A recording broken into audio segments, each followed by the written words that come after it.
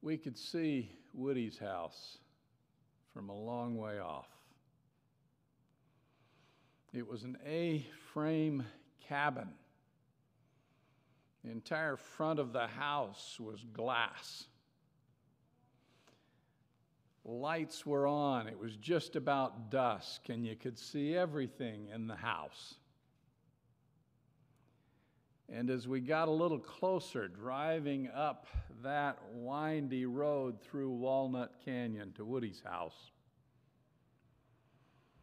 we saw some figures moving in the house. And as we got closer, it was like watching that Pac-Man video game with somebody moving and somebody chasing. And as we got a little closer, it was Woody that was on the move. And as we got a little closer still, we said, "Hey, that's Fran," following behind Woody up the stairs. And you could see the whole thing like it was just on a big screen. Woody was moving as fast as he could back down the stairs, and Fran was right behind him like this, with her Bible open, and you could just see her exhorting Woody, who had just lost his wife. They were friends, and she was there to comfort Woody.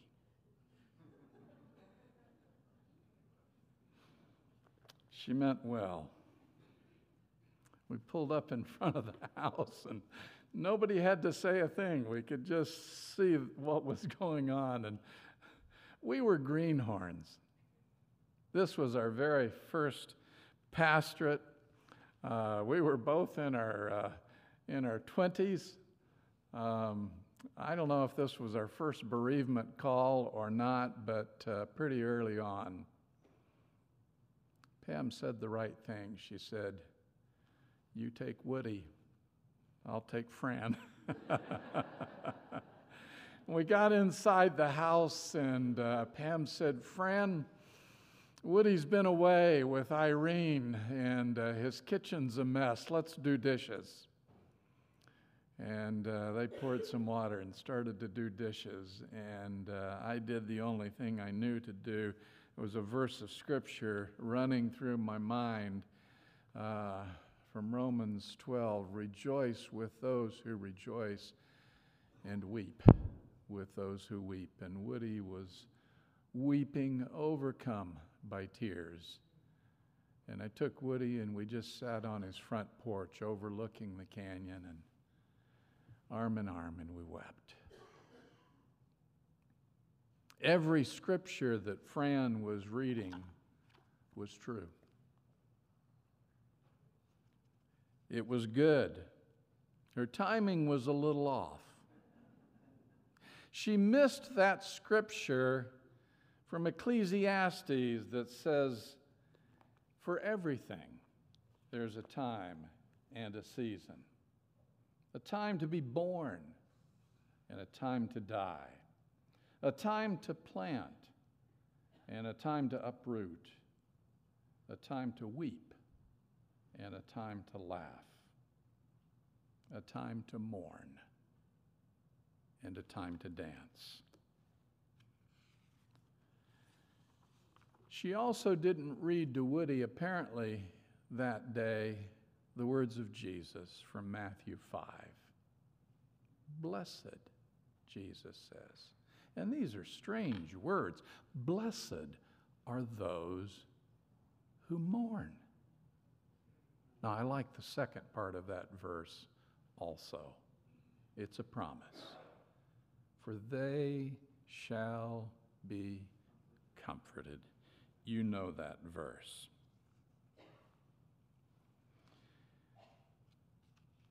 Jesus is a realist.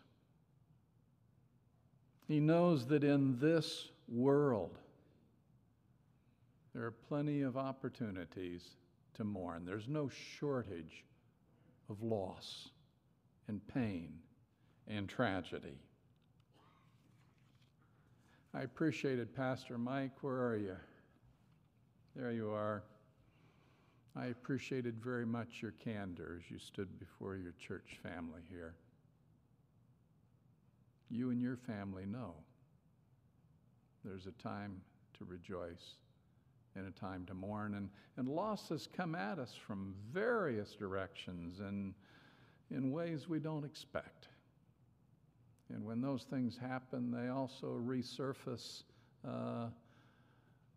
lots of losses that we've experienced in our lives. You set an example for us this morning. Thank you for your candor. Jesus says, "Blessed are those who mourn." That word blessed, and I think you know the nuances of that word.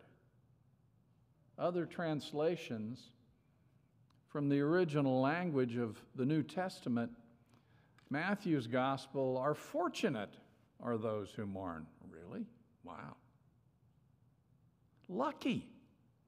It's another straightforward translation. We don't feel very lucky when we're experiencing loss and pain, when mourning strikes. Jesus says, you're fortunate. Because only through a proper and healthy mourning process, and it's difficult work, it's not easy, and it's individual for every person. It doesn't follow stages. It doesn't follow a chart. It's different for every person and different for every heart. But it's an important and necessary journey if we're to get to the comfort part. Jesus understands it's only through a proper, healthy grief and mourning that any of us will find comfort.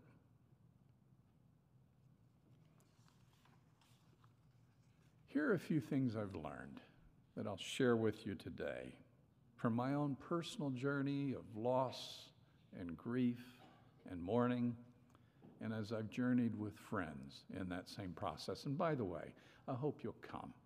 Stay by this afternoon. What Pam's going to talk about is very practical. You may be right now in the process of grief and mourning a recent loss. Maybe not. And you say, well, that's for someone else. But you know someone who's going right now through a difficult, dark time and needs to find that lily in the valley. You can be a help. This afternoon is going to be very practical. Give you some resources and some tools to work for as you become a comforter. Here are a few things I've learned. Number one, pain was never part of God's plan. You know that. This is the work of an enemy. Death is an intruder. It's the result of an enemy. John 10:10 says, these are the words of Jesus, the thief has come to steal, kill, and destroy, but I am come that you might have life in abundance. This is the work of an enemy. Pain is positive. Wow. I've learned that to be true. The absence of pain, and there are a lot of people who seek the absence of pain through some awfully destructive means. The absence of pain in and of itself is problematic because pain lets us know something's wrong. There's a disease. It was prominent in Jesus' day. We call it Hansen's disease today. It was called leprosy in Jesus' day. And the basic problem with leprosy is you can't feel pain. So you continue to injure yourself and your body just falls apart. It's a problem. Pain's a positive thing. People who can't experience any sensation of pain are in big trouble. Jesus is not put off by our tears. He stood by the graveside of a friend and he wept. Scriptures say we don't have a high priest who can't be in touch with our pain and our struggles. He has been tempted and tried in every way like as we are. And he is there with us in the midst of our pain. He promises never to leave us, never to forsake us, even when we walk through the valley of the shadow of death. God knows pain. He watched his one and only Son die a cruel, devastating death at the hands of his enemies. God knows what it's like to lose a loved one.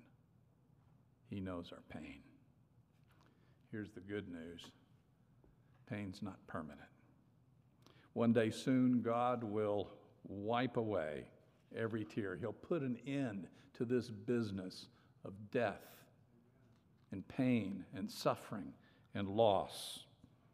His promise, no more sorrow, no more suffering, no more pain, no more disease, no more death. Revelation says God himself will wipe away every tear. Pam, we won't have to do bereavement seminars anymore when Jesus comes. We won't have to do funerals and memorial services anymore. Those are good things this side of the second coming. They help us. One day we're going to put the undertakers out of business by the power of our Lord Jesus Christ. And I like our funeral directors here in this town. They provide an important, essential, caring service, but they're going to be out of business. When Jesus comes, the former things shall be washed away. That's God's promise. I long for that day. I'm so glad this morning. I am honored, I am privileged to be a Seventh-day Adventist Christian. How about you? As each day's news unfolds, there's no more. Well, we wonder if the tumbler can get any more full of that bitter, bitter elixir. There's no shortage of sadness. There's no shortage of tragedy. There's no shortage of pain. There's no shortage of death. There's an intense shortage in this world of comfort. Jesus is in the business of comfort. It's why he nicknamed the Holy Spirit Comforter. He said, if I go away, he told his disciples, and they didn't want him to go away, the Comforter will come and will be with you. And he keeps Jesus alive in our hearts and makes him vividly, intensely real, and makes that comfort that Jesus promised individual and effective for every one of those. I've learned a few things from my friends. I watched my friend Nona, in the face of suffering and death, teach us all a lesson about continuing to live with hope and vibrancy and intensity, even though her body was racked with pain. I watched my friend Louise get her heaven bag together and place it by her front door. She was ready. She was ready. She was an artist, and she had some things in her heaven bag that were mementos, people that she loved. She had some photographs, and she had her paints and her brushes and a few small canvases. She was imagining already the glorious things that she'd be able to capture with her artistic eye. Her heaven bag was ready. She was ready. Not too many months ago, I stood in front of another church family in this valley, and as we did a memorial service, and I'm trying to find what happened to, here it is, my pen. This is a pen I got that day from my friend Sam, whose untimely loss was mourned greatly by his many friends. And even in death, Sam preached a sermon that day, and he inscribed this on the pen, and everyone that attended that service, his family arranged to take home a pen in memory of Sam. Here's what it says. See you there, comma, Sam. I've watched my friends Barbara and Daryl in the face of unspeakable tragedy, the brutal murder of their beautiful 25-year-old daughter, Shannon, who was intensely passionate about serving Jesus. I've watched them teach me lesson after lesson of grace, courage, forgiveness, and hope. We learn from one another how to negotiate this world full of tragedy and sin and pain and death and loss. By the grace of God, our faith and our hope in Jesus Christ can remain strong in the midst of the storms that assail us. Christ is our one and only Savior. Can you say amen? And He has promised to comfort. His provision for us in every circumstance of life is sufficient and complete, and He will never leave us or forsake us. He promises that He has grace to heal, grace to comfort, grace to forgive, and grace to restore. Just a little while now, as Sam put it, and we'll see you there. He believed that with all his heart. He lived that. And I'm confident that by God's grace, we will indeed see Sam there and those we've been privileged to journey with in this life who have clung to the grace and the promise of our Lord Jesus Christ. It won't be long. I'm confident. My dad was a pastor. He had 3 sons. I don't know how that happened, but we all became pastors. I can remember when I was a kid, we'd be in the family station wagon, and my dad would be conducting evangelistic series in a couple of towns away.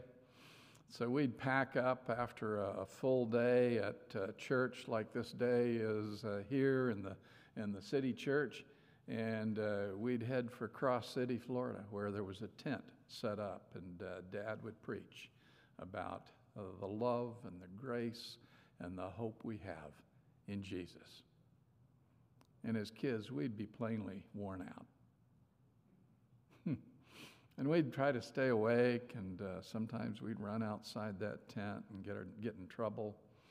But Mom would gather us in, and when it was all done, we'd climb back in that station wagon, and it was an hour-and-a-half drive home. And we were so ready to be home. And I think probably all of us said to ourselves at one time or another, when I grow up, I will never do this. Be careful what you say, what you promise. And Mom and Dad would say, why don't you guys just close your eyes after we'd exhausted ourselves from fighting with each other. We were really good at that, very skilled. And after a bit, we'd drift to sleep and the car would be rolling. And then the miles would pass. And we'd wake up and it was like just a moment ago when we were still fighting, still bumping down the road. And Mom and Dad would say, "Come on in, we're home. You can rest now." It's what it's going to be like for each one of us. I look forward to that day. Jesus has promised and signed the promise with his blood that that day will come, that we will be able to see him and those that we've lost, and we will, after a long struggle, be home at last. Cling to that promise. Keep that day focused in your eyes and cling to Jesus. Let's pray. Gracious Father in heaven, thank you for sending us Jesus. Thank you for your great and precious promises. You know our deepest sorrows. You know our struggles. You know our fears. You know our challenges. You know our pain. And you are there with us to embrace us and carry us home. May that grand and glorious day come soon, we pray. In Jesus' name, amen. God bless you, City Church.